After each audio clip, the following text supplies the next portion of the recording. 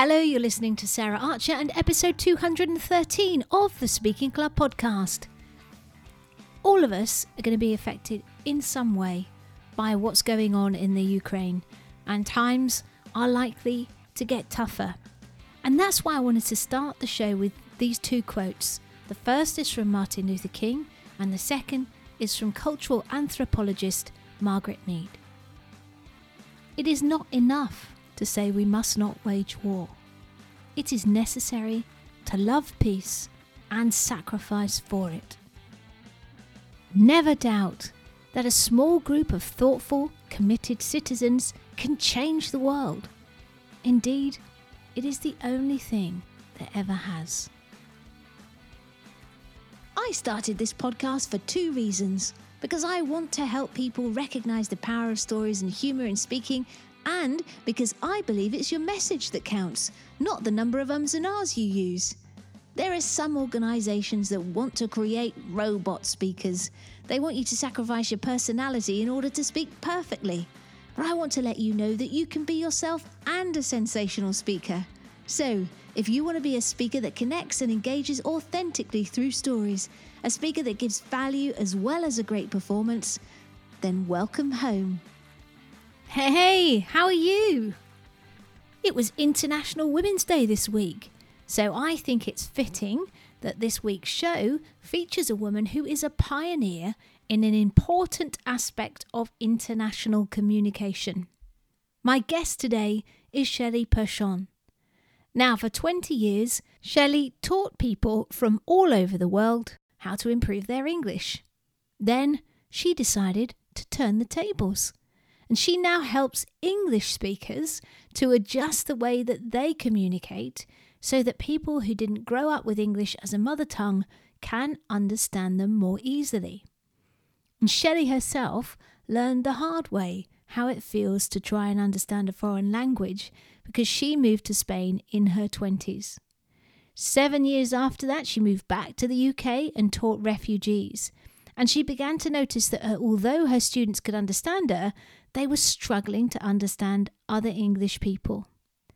And it was at that point that she realised most native English speakers just didn't know how to adjust their speech for a person who wasn't fluent in English. So, in 2018, Shelley set up her company, English Unlocked, to tackle this problem. And in this episode, she's sharing some great tips for individuals and organisations so that you can make your message equally engaging for everyone you're speaking to, no matter how good their English is. Now, if you have international clients or colleagues, or if your English isn't your first language, you are going to love this episode. Rightio, let's switch over to the interview. Welcome to the Speaking Club, Shelley Purchon. Hello, thank you very much for having me. Oh, more than welcome. This is been looking forward to this. It's been a while in the making. We talked about this some time ago, and we finally got around to getting you on the show, which is really good. So today, I'm thinking we might create some aha moments for people. But the first question I wanted to start off with is around your relationship with language. Have you always had a flair for language? No, not at all.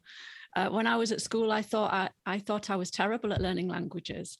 My worst subject was French. I only just passed. And then I moved to Spain and I hadn't studied Spanish at all. And it was then that I discovered that in a context like that, yes, I could learn a language, and I learnt it quite well. I just needed to be in that setting and not in a classroom setting. And this is something that I've noticed as well when I've been, because my background is English teaching, and I've taught English as a foreign language both in Spain and also here in the UK. And I've really noticed a big difference in how quickly people learn. When I was living in Spain, people learn very slowly, if at all. Whereas when I came back here and started teaching asylum seekers and refugees how to speak English, they learnt English much more quickly. So let's rewind a little bit. Was that what you wanted to do when you were little? Tell me about how you got into the whole teaching and then teaching language. Completely by accident. So I was at university and the opportunity came up through a friend to work on a summer camp teaching English. So I did that for a couple of summers, but with very little expertise. And then my friends Jess and Christian moved to Madrid, and they said, hey, why don't you come out here? You'll easily find work, because I'd trained to be a teacher, although I hadn't trained to be an English teacher. I'd trained to teach history and sociology. But they knew that I would easily find work. And so I moved to Spain, like I said, without speaking any Spanish, and found work there as an English teacher. And that's when I had to start learning my own language. You know, yes, I could speak English. My instincts were good, but I had to learn how to explain my language choices. Why did I say will, not going to in that sentence? Which is, you know, a lot to learn. Yeah, absolutely. Yeah, I would hate to have to rewind and understand the mechanics of English language now. It would probably, we take so much for granted, don't we, in terms if we're native speakers. So when you got to Spain, how long did it take you to, I mean, you said it was easier in context. How long did it take you to assimilate and learn the language? And what were the sort of obstacles that you personally came across? Well, I think within a few months, I could have simple conversations. And within a couple of years, I was doing medical translations from Spanish to English, not the other way around. So Madrid, it's fairly high Spanish, isn't it? It's good Spanish that they speak there. It's not like Catalan, where there's the dialects. Was that, so that right. helped? Yes. Of course, the Catalans would say that, you know, Catalan is just as valid as Castilian Spanish. I think it would be much harder if I had moved to Barcelona, which is a wonderful city. You're exposed to Catalan and Castilian Spanish, whereas, yes, you're quite right, in Madrid is just Castilian. That made things a little easier. But the main problem that I had was that I would listen to people and I would think, oh, that was just a stream of noise. Like, how am I supposed to understand that? I can't even pick out where the words are in that stream of noise. So at first it was much easier to read. Even though I couldn't understand the words, I would see where the gaps were between the words, and then some of them were similar to English. And I noticed immediately that listening was much harder than reading. And that's something that I've carried forward into what I do now, because having that insight into how it feels to be that person that's trying to understand a foreign language is something that has inspired me to set up English Unlocked and to begin helping other people to realize how difficult it is to listen to another language and try to understand it. Yeah, it's interesting. My grandfather was actually Spanish, and I know some Spanish, but I have a caravan near Barcelona, and I cannot understand any of the sort of Catalan dialect. And I also I moved to Germany when I was 21, and I moved to Munich in Bavaria, and again I learned what they call Hochdeutsch. But when the Bavarian people, it's obviously, we heard Bayerisch all the time. Again, it's such a difference. And you can imagine the difficulty of people coming to the UK having to deal with those differences as well, which again, I think we take for granted. So one of the things that you say is that even if a non-native speaker is fluent in English, it doesn't guarantee that they're going to be able to integrate seamlessly into a company. Can you tell me a bit more about why that is? Well, as you said, there are different accents and types of dialect. So if somebody has moved, for example, relocated to England to work, that can be difficult. There's also the fact that they are perhaps now in a minority and they are listening to people who have grown up speaking English as their mother tongue speak with each other, and that can be very difficult. In addition, and as I'm sure you've experienced too, if you start a new job, there's always all of the jargon and the in-speak of that sector to learn, and that can be a steeper hill to climb if English isn't your first language. And the truth is that people who have grown up and they've had to learn English as a foreign language, they prefer speaking to other people who have done the same thing, even if that person comes from another country. So a Japanese business person who speaks English well will prefer to speak to somebody Dutch or Brazilian than an English or American or a Kiwi or a Canadian, because those people are speaking English in a very unaware way, where it can be difficult to find a way in. There are so many references, the context that people take for granted is not known by that person that's learned English as a foreign language. That's really interesting, isn't it? And you mentioned you started English Unlocked. So again, take me back. So you are teaching English in Spain. Tell me about the journey to creating English Unlocked. What happened? What was the sort of light bulb? You said you saw how difficult it was, but tell me about that journey. Well, I came back to England and found work teaching English to speakers of other languages. And my students came from all different countries and they had to use English to communicate with each other. And I'd lived in Spain for 7 years and I had been teaching English for 7 years. And I had developed a really effective way of giving classroom instructions and talking to my students. And even people who had a beginner level, I would be able to explain what I wanted them to do and they would do it. And what I noticed when I started working in FE colleges here in the UK was that my students, I would take them, for example, to the library or the canteen to show them around. And the person that worked there would speak to my students in a way that my students couldn't understand. And I would be listening to them speaking that way. And I would be thinking, there's no way they're going to understand that. And I realized that the way that I had developed of speaking was a skill, and that it seemed to me natural to do that. And it had become kind of common sense that I should speak in that way. And I noticed that other people didn't have that. They didn't see that that was common sense, how to slow down, how much to slow down by, the choice of words that we're using. And so that was where the idea came from.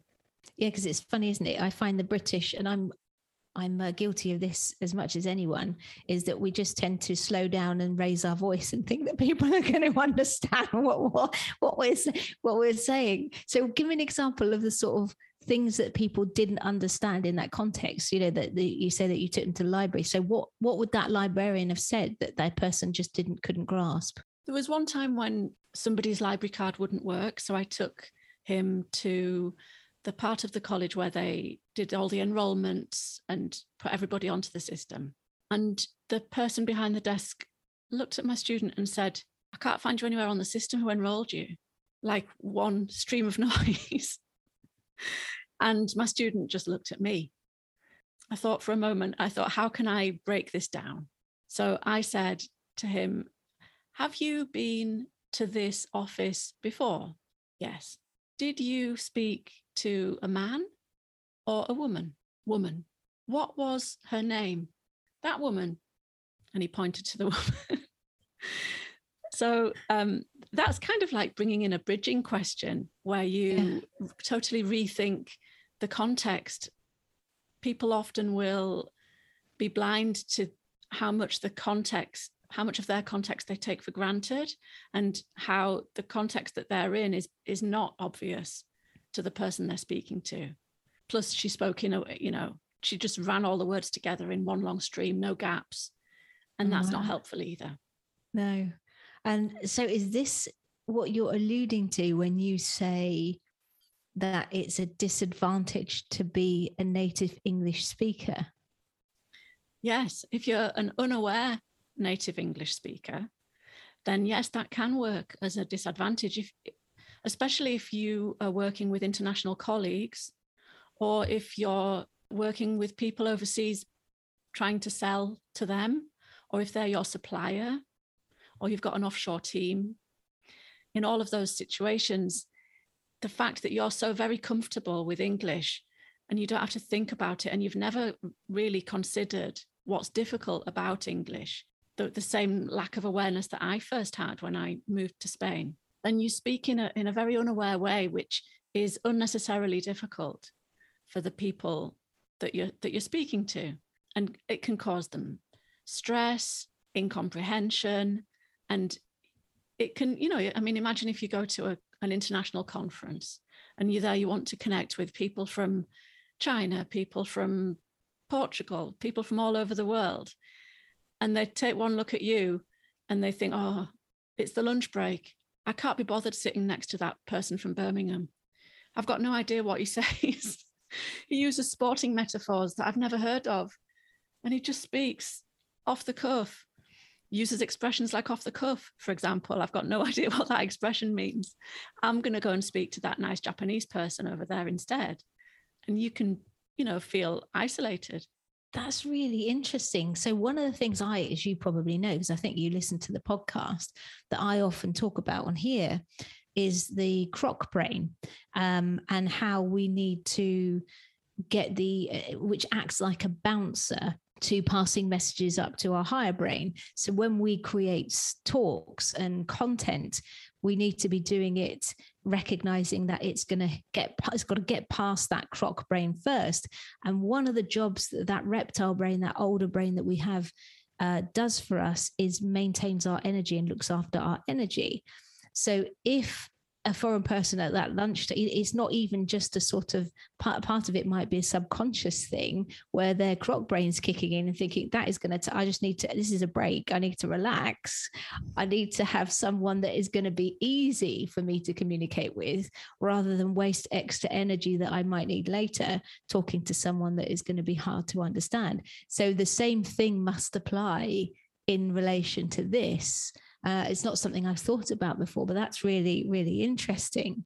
Absolutely. And think if you're selling, yeah, you're making a cold sales call and the person on the end of the phone just hears, a wall of English, a stream of English, and they think, oh God, yeah, I thought I had good English, but I can't understand this person. And they just feel so bad about themselves. And it's so energy consuming that how can you possibly have a successful sales call if that's the impact that your pattern of speech has? Definitely. And it's interesting. They do say that if you want to become an expert, become a teacher, so you having to deconstruct the English language in order to teach it to people was the gateway for you to create your system, presumably. Yes, exactly. I can pick out parts of English that I've seen people struggle with in the classroom, and I've developed an instinct for which parts of English are going to be difficult.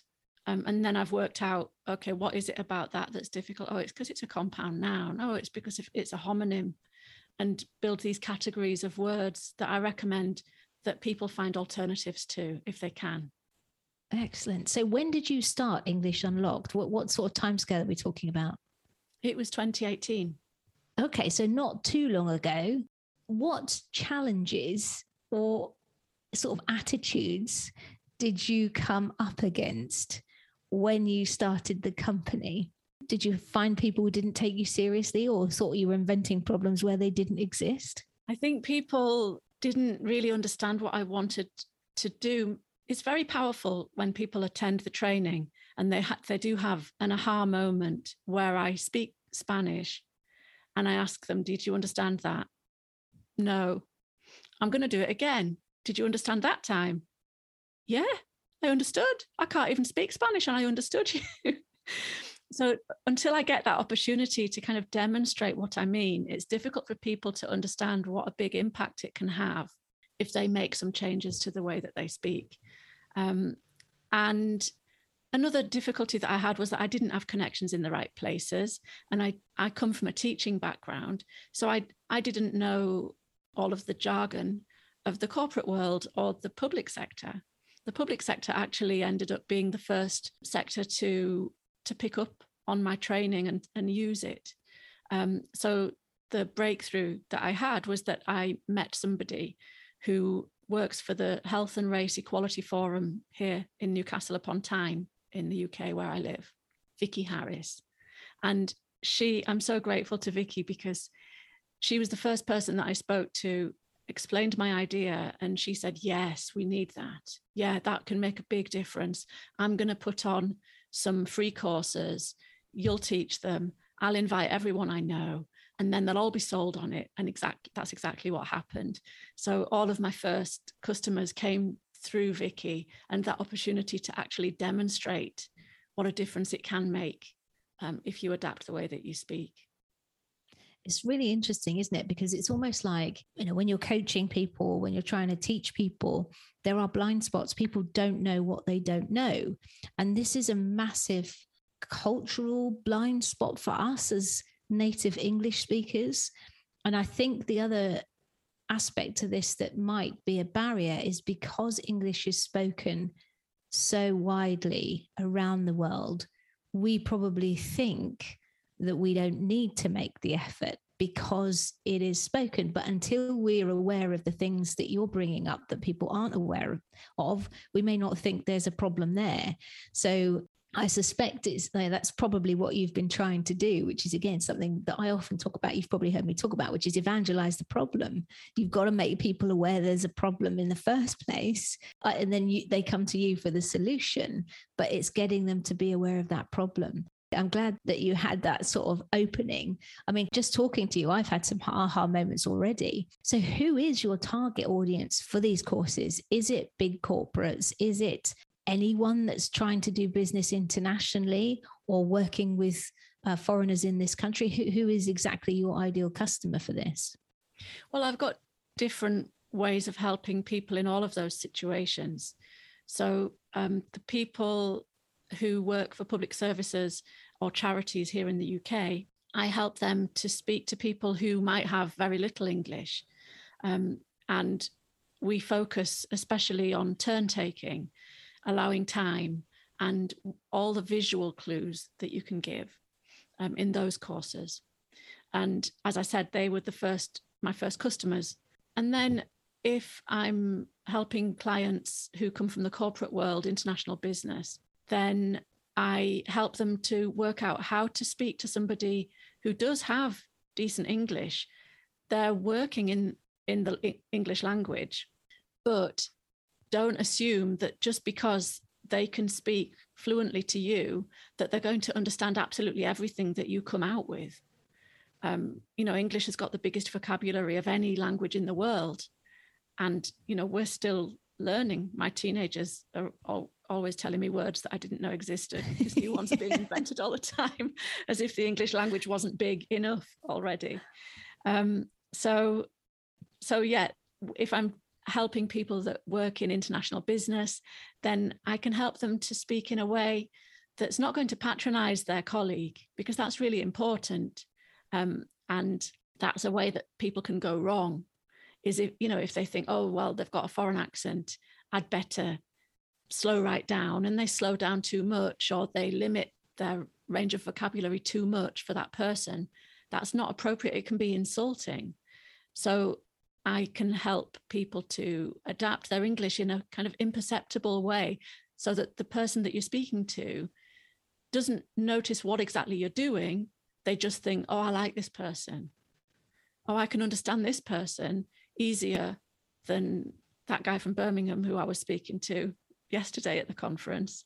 This person, yeah, they're British, but I understand them quite well. And that's something I hear all the time when I speak to people who come to English from another language, is that they look at me and I can understand you. It's like they want me to explain, what are you doing? How are you doing that?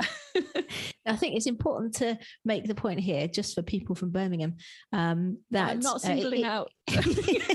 It's not impossible for you to be able to do this. I mean, it's not a lost cause. You're not saying that, are you? Not at all. Not at all. No. And Birmingham popped into my head as a big city here in the UK, but the same applies to people from London, people who might not have what we call a regional accent, but they've got an accent that doesn't denote which part of the UK they come from. That's still an accent. Yeah. And it's still difficult for people to understand you if you don't think carefully about how you're speaking.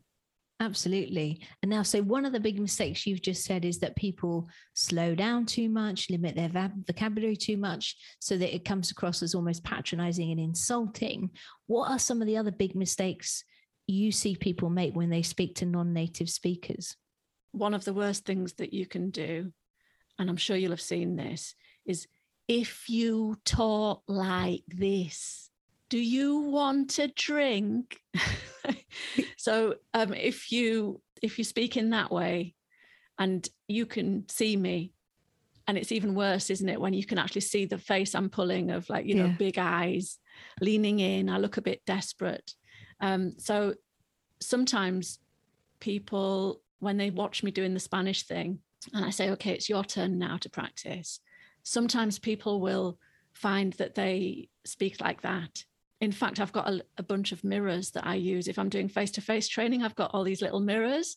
Or if I'm doing that in a webinar, I'll ask people, I'll send them into a little breakout room and I'll ask them to speak to the camera as if that camera was a person who is a beginner at English. And just watch yourself. You might find, to your horror, that you're doing the face and you're doing that voice. So we really go into how can you avoid what's going on there when people speak like that. So that's a mistake that people tend to make with people who have got quite low English, if they can feel that there is a struggle there. But another mistake that people can make is that they'll think, okay, this person is my colleague. They've got this job because they've got good enough English to do it. I'm not going to make any adjustments because here they are in the workplace.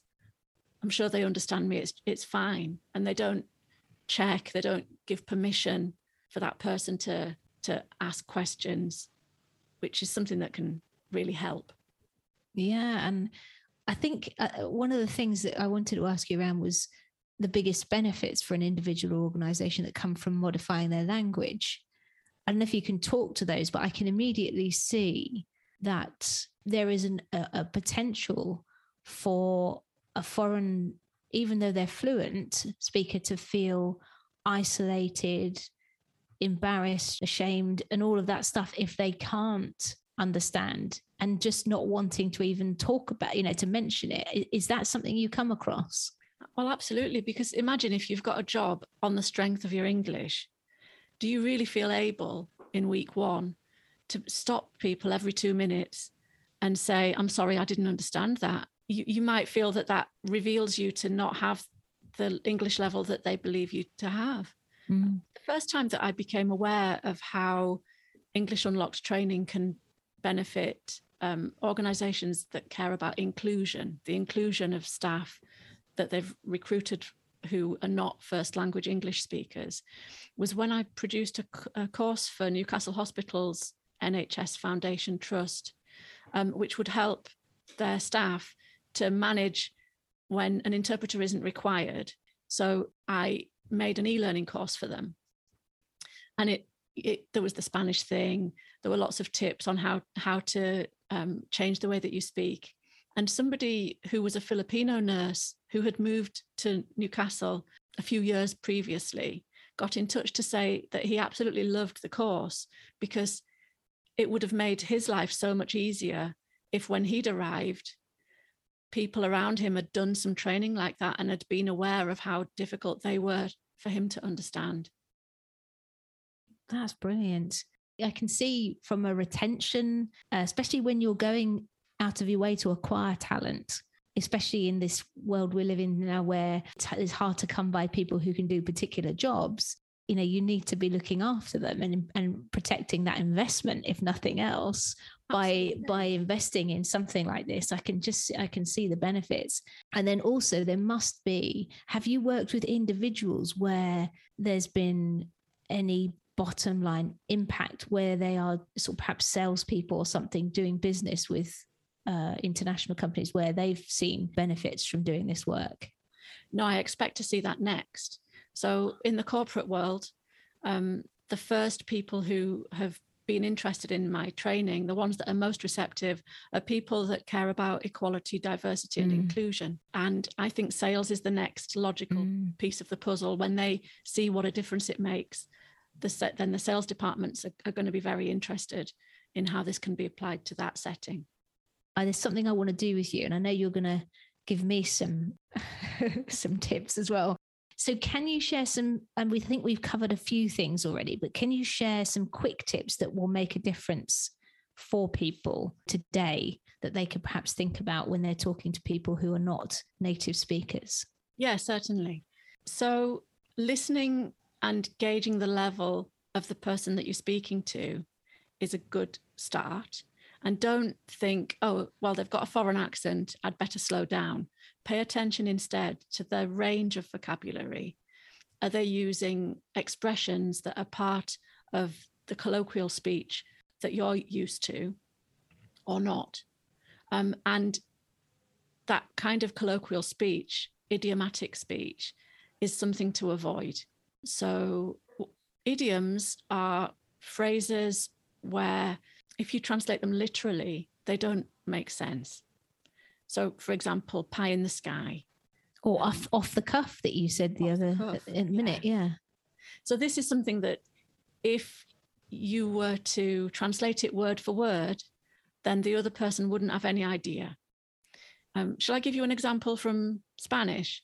Yeah, that'd be good. I play football with some Spanish ladies, and we were trying to translate some swear words. We don't want to do that one here, just in case. Give me some family friendly Spanish stuff. Well, so an example of an idiom in Spanish is hacer la vista gorda, which literally translates as to give the wide glance. So imagine if I was to say, oh, she saw her granddaughter take a fifth biscuit from the biscuit tin and she gave the wide glance. Would you like to guess what give the wide glance means? Is it I gave her a look? I gave her a sort of a warning look or something like that? Like a hard stare? Yeah.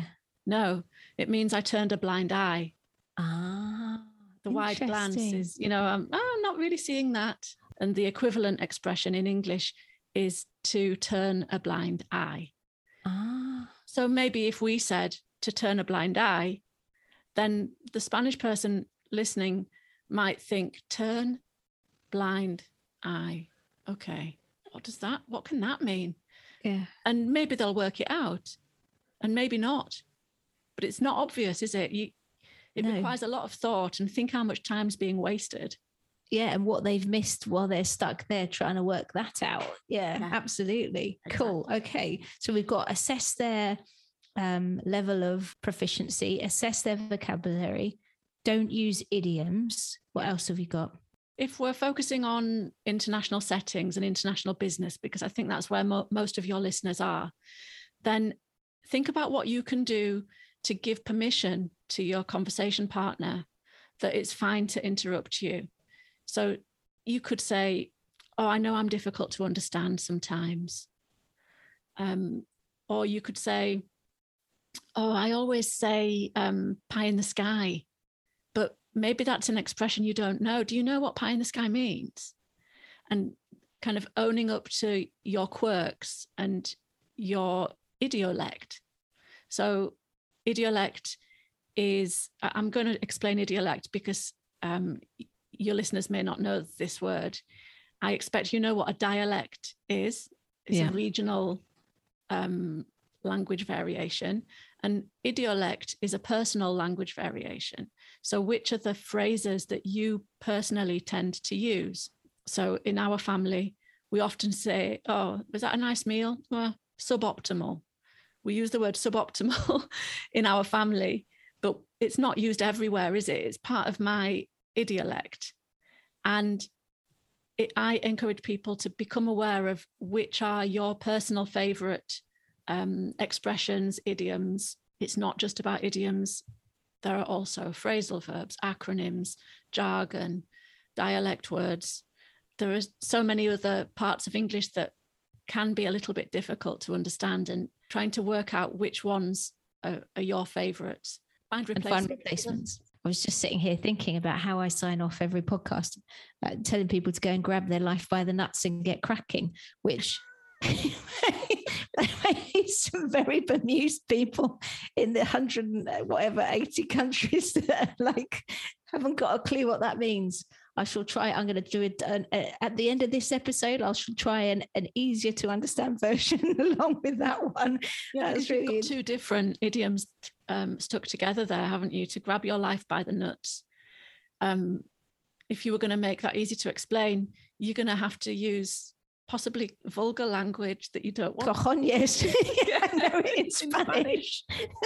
And then to get cracking, isn't that a strange expression? Like, what does it means to get started immediately. Don't delay, just do it. But crack, where did that come from to get cracking? I've no idea. I think it must be just maybe it's a colloquialism or an idiom. I don't know, but it's interesting. I understand it perfectly. I'm sure the people that grew up with English as a mother tongue will all understand that, won't they? Yeah. It's just your listeners who don't have English as a mother tongue who might be confused.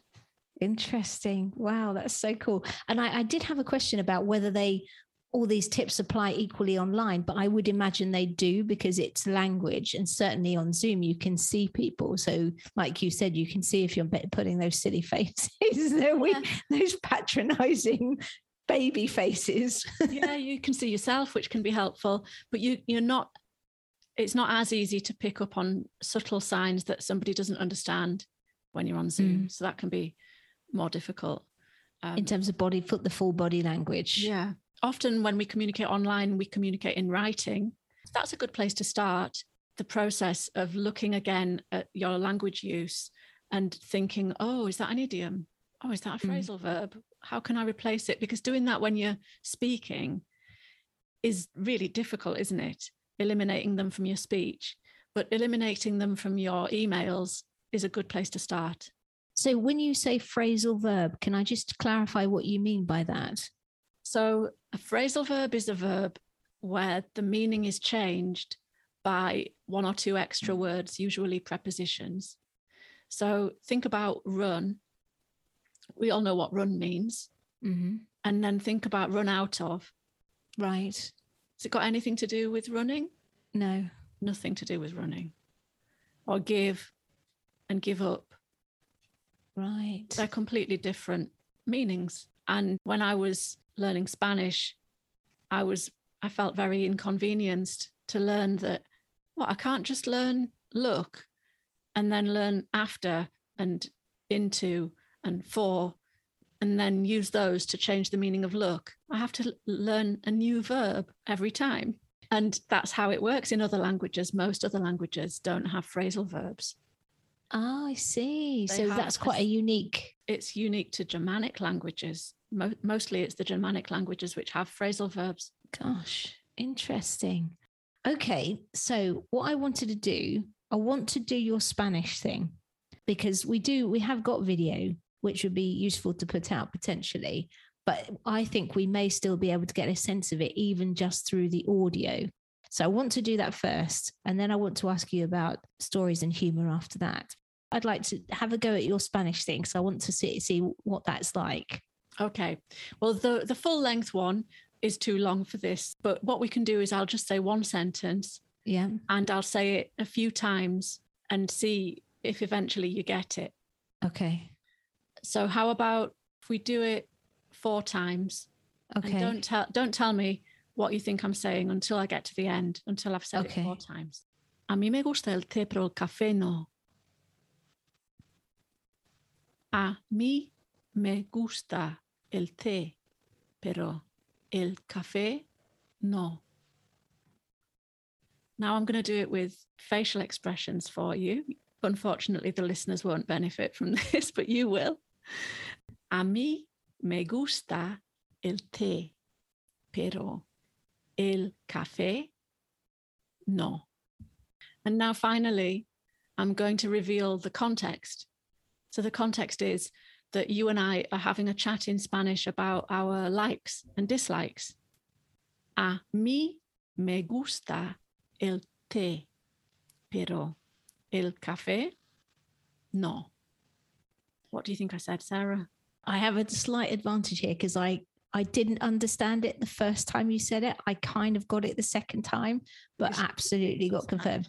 Yeah, because I speak some Spanish. So you say, I like tea, but coffee, no. I like tea, but I don't like coffee. So I translated it literally because I understand some of the words, but it was a game changer when you started to introduce the facial expressions and the actions. It made it really easily understood. So, yeah.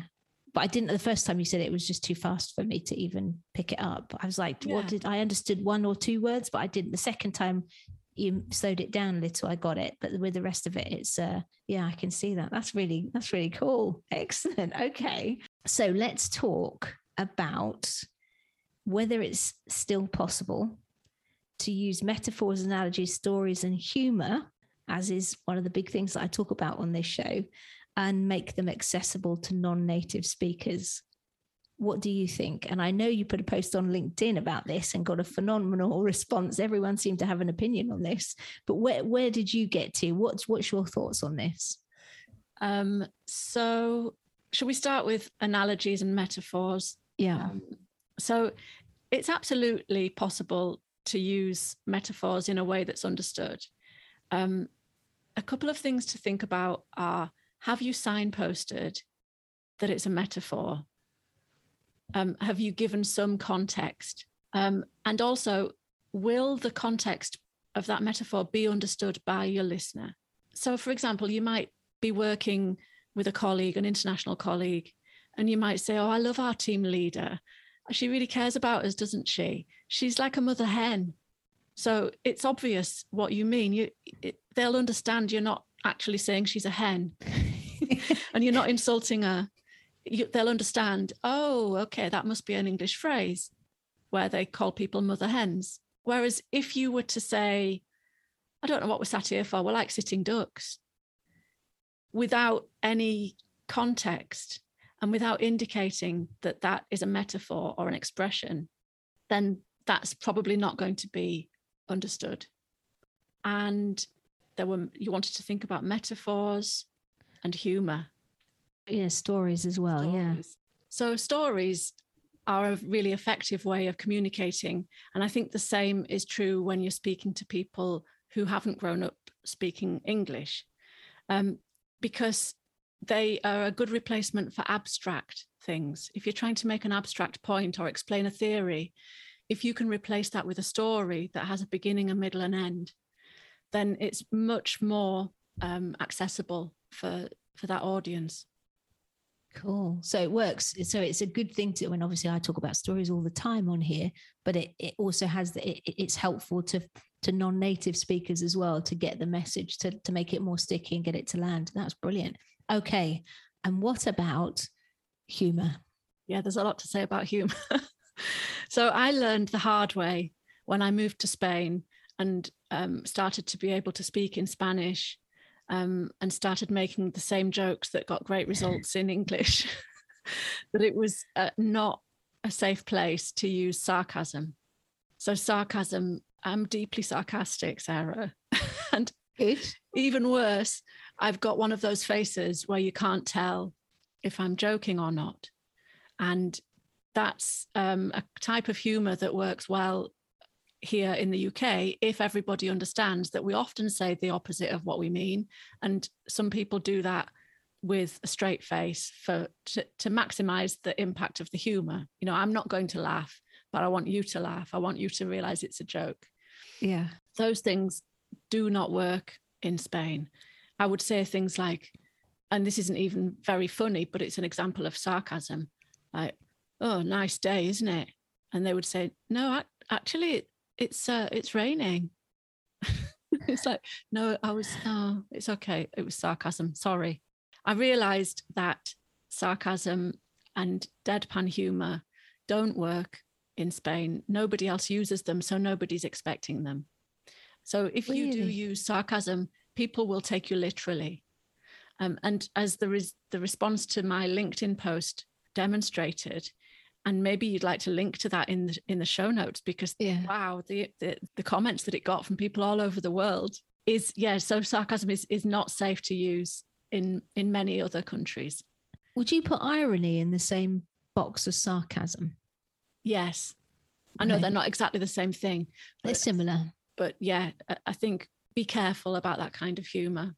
And something else that you should be careful of is puns. You should always be careful of puns, to be fair. Well, yeah, most puns are bad, aren't they?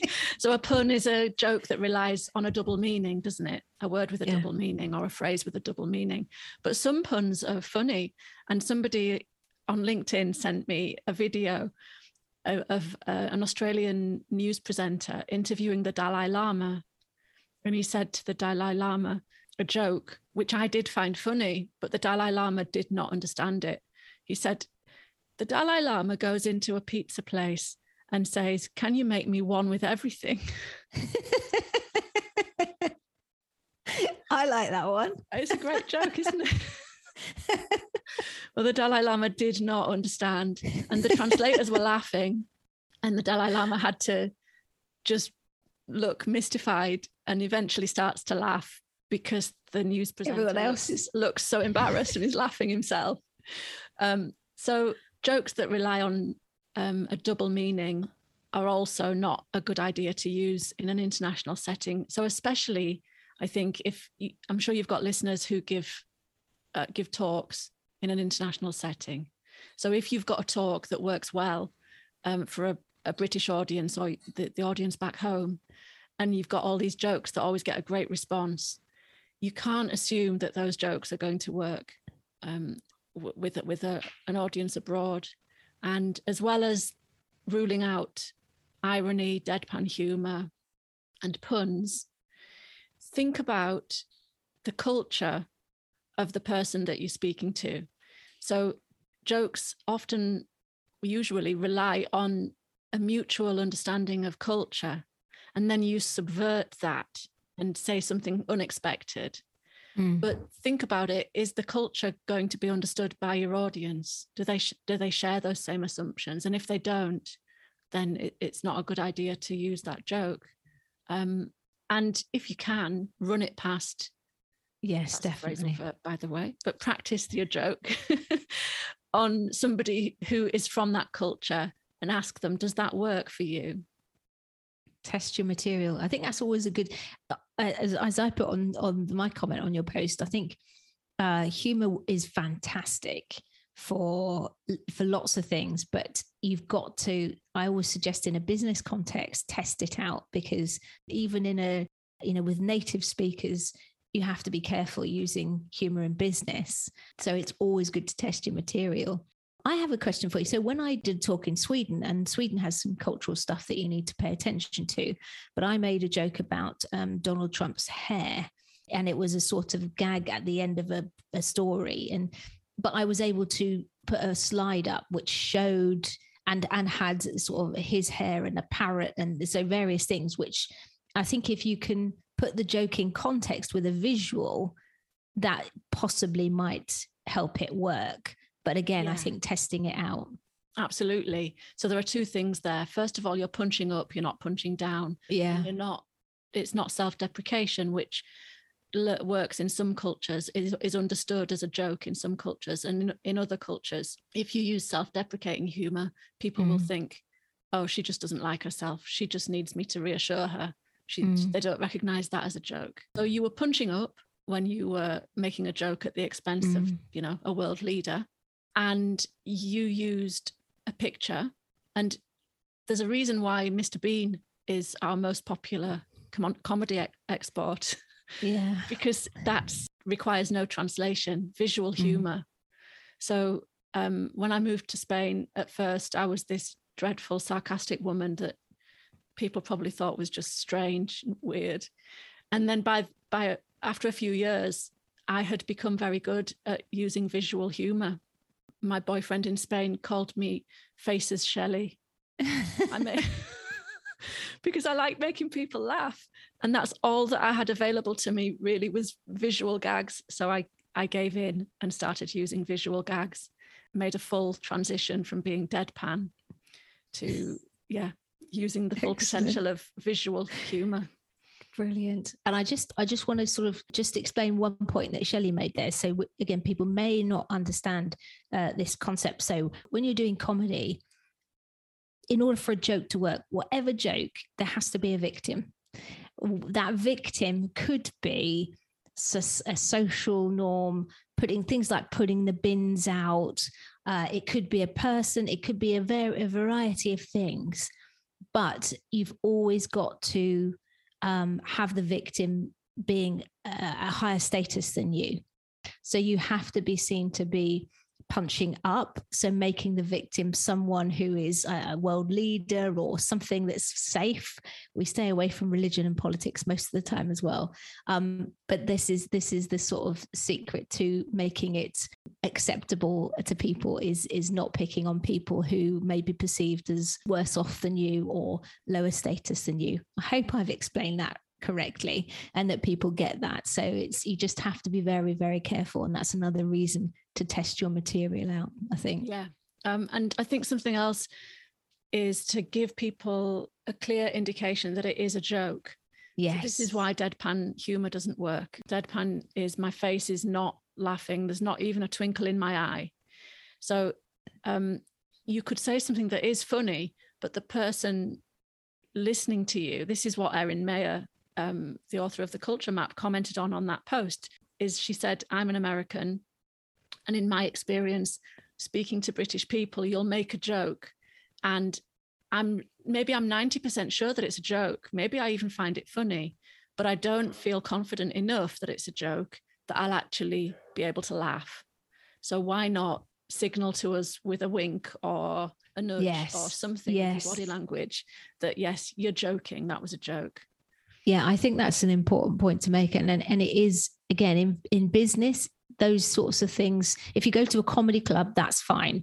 That's a different ball game. But especially in business, I think doing a cock of the eyebrow or a wink or something, or, a bit of a grin, just to give a signal that it's fine. This isn't a comedy lesson, but just like comics signal a punchline is coming, even if they're deadpan by the timing.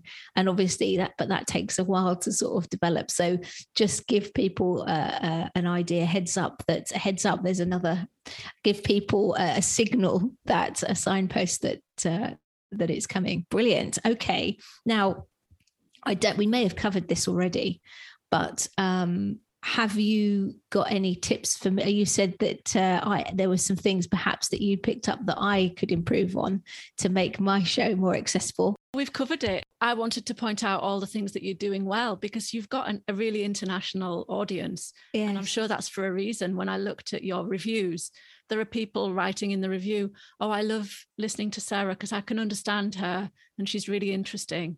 That there is a reason for that, I'm sure. And I think the way that you begin each episode is especially easy to understand for people who have learnt English as a foreign language, because you're reading from a script, I think, but you're not speeding up.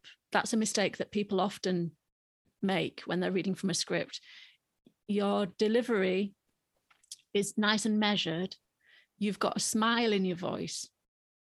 So as you were talking about the lizard brain, you're opening every episode with a really happy sounding introduction that's well paced, and you've got a smile in your voice. So from the beginning, your listener has relaxed and they've already decided to trust you and to put the effort in to continue to listen to you. And the rise and fall of your voice as well is very friendly, and that can help to give meaning to what you're saying as well, because you have quite a sing-song quality to your voice, especially when you're giving that introduction to the episode. And then later in the episode, you're speaking to a fellow mother tongue English speaker. So of course you speak in a way that is normal for that listener. You're not addressing a crowd of Chinese business people. If you were, I would suggest to think carefully about idioms and phrasal verbs and the things that we've spoken about. And then in the training, we look at other things as well that can help.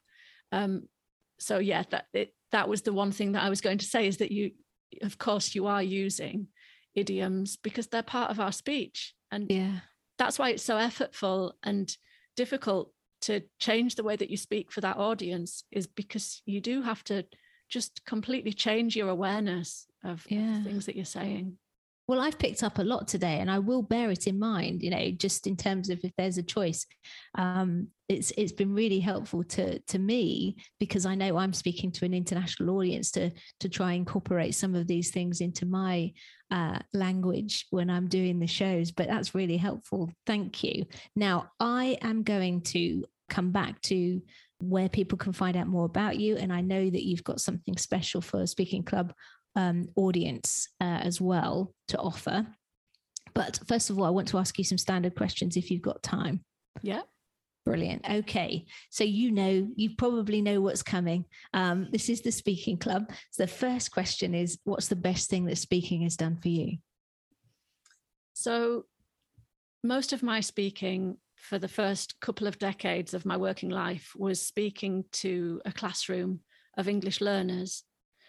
And that gave me a couple of things. It gave me a sense of confidence, because something else I should say about humor is that, yes, there are lots of types of humor that don't work, but I found that an international audience like that is very quick to laugh. If you do make a joke that they understand, the appreciation and the laughter that you get is very ready, and that's a nice thing. And I think the reason for that is that people who are learning English are just so pleased with themselves that they've understood a joke in a foreign language, that they laugh even more than perhaps it deserves. And I also developed an instinct in all of those years of English teaching, because you can stand at the front of the class and explain what you want people to do. And then you can go around and look at their books and realize they're doing it all wrong. So that's how I developed a strong instinct for if people really were understanding me. And all of that feedback that I've had over the years has helped me to develop an instinct for which parts of my language were difficult. Yeah, and that skill of being able to read an audience must come from that as well. So those little signals that people are giving off, even though they're, it's a different context, those would probably still translate into when you're talking to an audience. Some of those signals are going to be exactly the same, I'd imagine, in terms of whether they're engaged or not, understanding or not, on the same page. Oh, there's another one. On the same page. That one might translate that you're at the same level of understanding. Good. Okay. Now, have you had a bad speaking gig, or is there a time when you've spoken that you've thought, oh my goodness, I just want to forget about that? Well, I haven't had a moment where it felt like it had been a total disaster, but I must admit that when I first switched from doing face-to-face training sessions to doing Zoom webinars, that was painful, really painful. I felt so exposed. I felt like there was no respite. For 2 hours, people were watching me, and I had to have every slide perfect, every transition between every slide.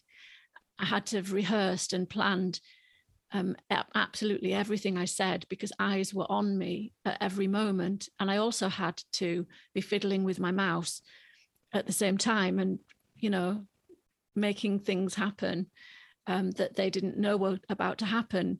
It was like learning to drive a car, and I couldn't enjoy that. I normally enjoy speaking to groups, even when it's nerve-wracking.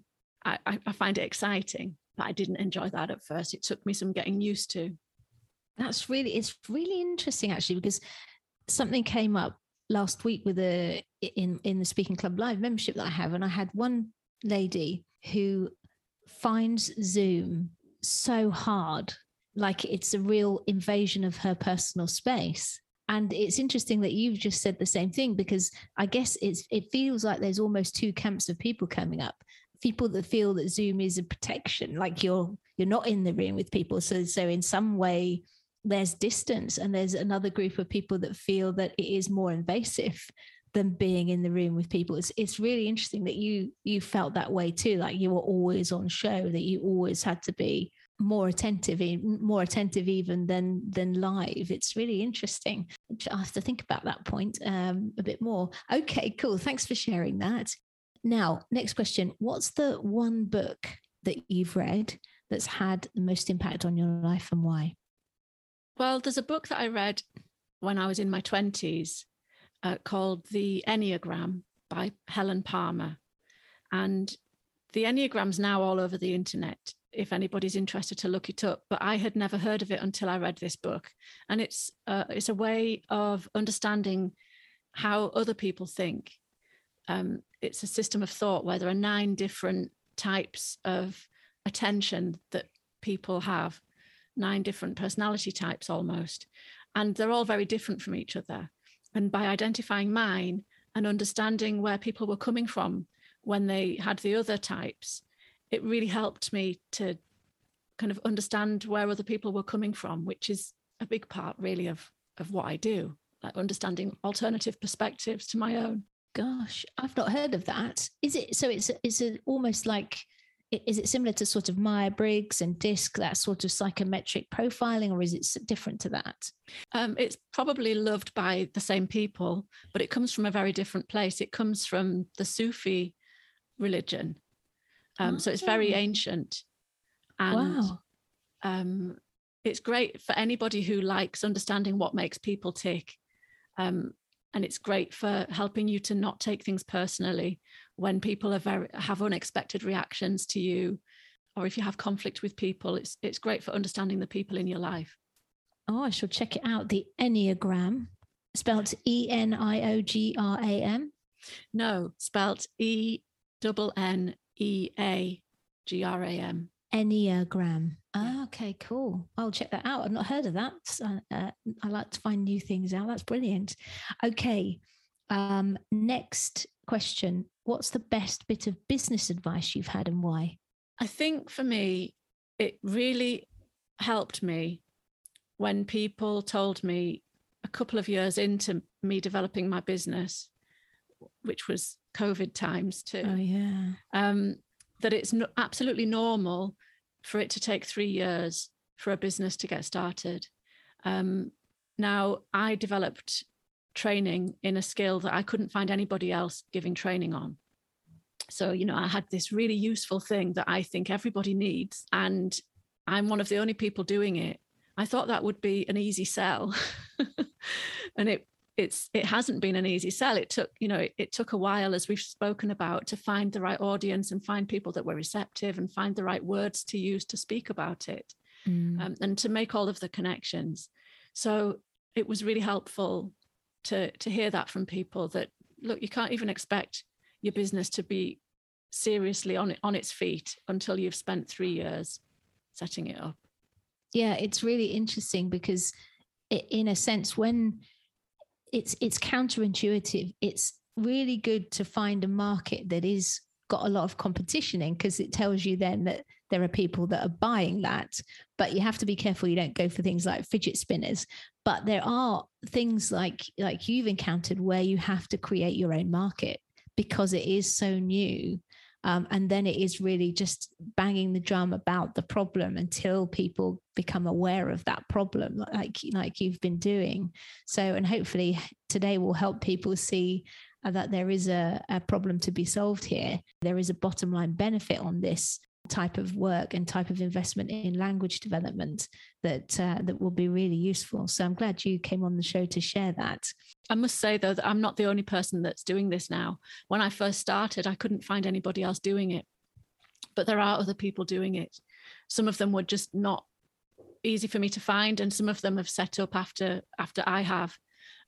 And that we are still very small in number, but I'm in contact with some of the other people that are doing the same thing. And I think it's having a moment. I met somebody right here in Newcastle who, to my astonishment, tried to do the same thing 15 years before. Wow. And didn't get anywhere. And I think it's now an idea that's having its moment. I think the pandemic may well have helped that, and the Zoom stuff may well have helped because, I don't know, I'm just making an assumption here, because that you haven't got the full picture in terms of body language and stuff that you can draw on sometimes. That may help, but and the world is getting, we're much closer to each other than we ever were in terms of it being an international market. So yeah, it's well, I'm glad that the time's right for you. Okay, last question then. If you could have any mentor, and they can be alive or dead, fictional or non-fictional, who would you choose and why? Has anybody ever said Dolly Parton? Actually, yes, one person just very recently. So yeah, Dolly Parton, I mean, what an amazing woman. Like, she came from terrible poverty. She grew up with nothing. She's now a multimillionaire, and she's unapologetically ambitious, but she gets away with it because she laughs at herself. She sends herself up, and she's kept her integrity as well. I love it that she's looked after the people in her family and in her region.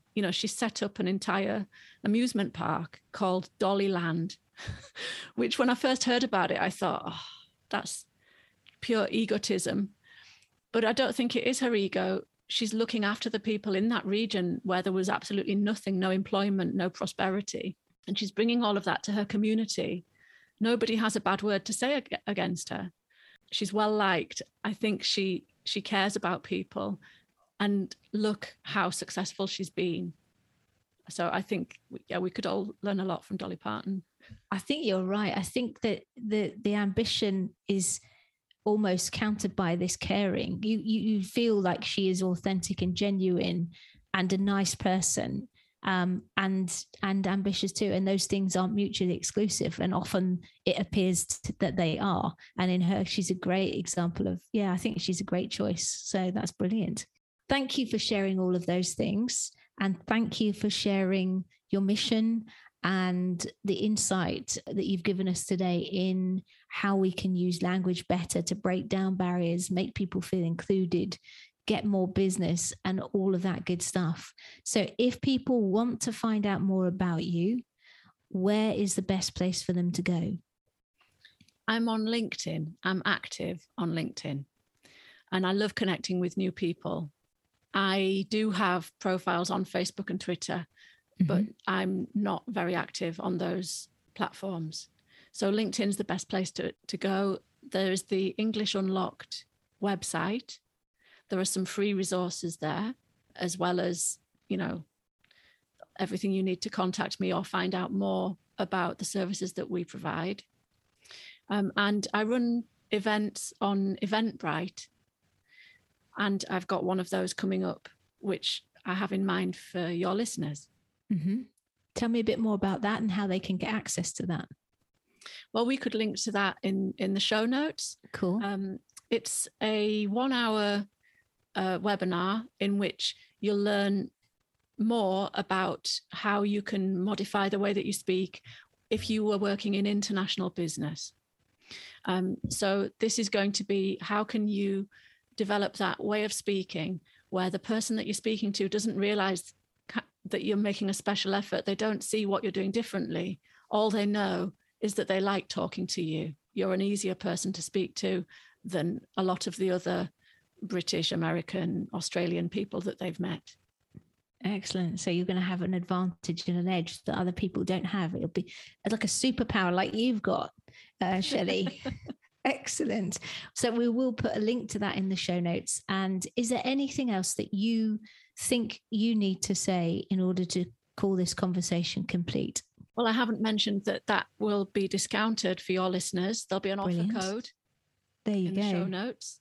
Archer. It's got the word Archer in it, Sarah, because I thought of you. Excellent. We can link to that in the show notes. And yeah, I wanted to say thank you so much for inviting me on and being such a great host. You're welcome. It's been lovely having you, and I'm sure that you've given people a few light bulb moments along the way in this episode. So thank you very much, and good luck with it all. Thank you. I hope you found that as interesting as I did. Before I met Shelley, this wasn't on my radar at all as the big issue that it is. And I know when joining a new company, there is always that really intimidating period when you don't know all the acronyms. It's all gobbledygook to you. But layer on top of that, having to tackle accents, colloquialisms, and all of that, and it must make it super challenging for non-native speakers.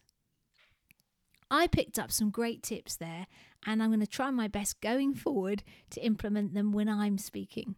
And do check out the workshop that Shelley is doing on this, and don't forget to use the code ARCHER50 to get a discount.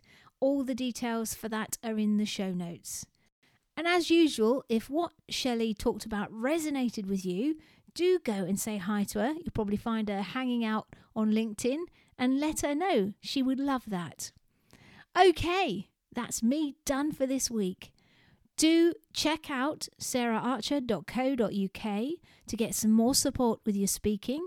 And if you think you need a signature talk to help you grow your audience and income, then book in for a free one-to-one with me and we can have a chat about that. And as ever, if you are a regular listener and you get value from the show, would you help me out by taking a couple of minutes to leave an honest rating or review over at ratethispodcast.com/TSC. Right, thanks for joining me. I'll be back next week to give you more speaking and marketing aha tools, tips and inspiration. But in the meantime, don't sit around waiting for life to happen to you. Go out and make it happen for you. Aha, like this, Shelley, to see what I did there? In other words, don't forget to go out, grab your life by the nuts and get cracking. Bye-bye. Getting to practice your speaking in front of an audience is a crucial part of testing your message and developing your skills and experience as a speaker. Yet opportunities to do this in the right environment can be hard to find. Add in the chance to get expert feedback and coaching on your content, structure and delivery, and the opportunities are even fewer. But that's what you'll get as a member of the Speaking Club Live. Each week, we'll be focusing on a different aspect of business speaking, from pitching to presenting to videos and lives. There'll be hot speak slots, and you'll get the chance to practice sharing your message, your storytelling, your humour, and all the different aspects of speaking in front of me and other members. Then you'll get feedback and coaching from me and your peers so that you're moving forward on your speaking journey with accountability and support. If you'd like to find out more about how you can become a member of the Speaking Club Live so that you can build your confidence, improve your delivery and become a better speaker, then go to saraharcher.co.uk/club now.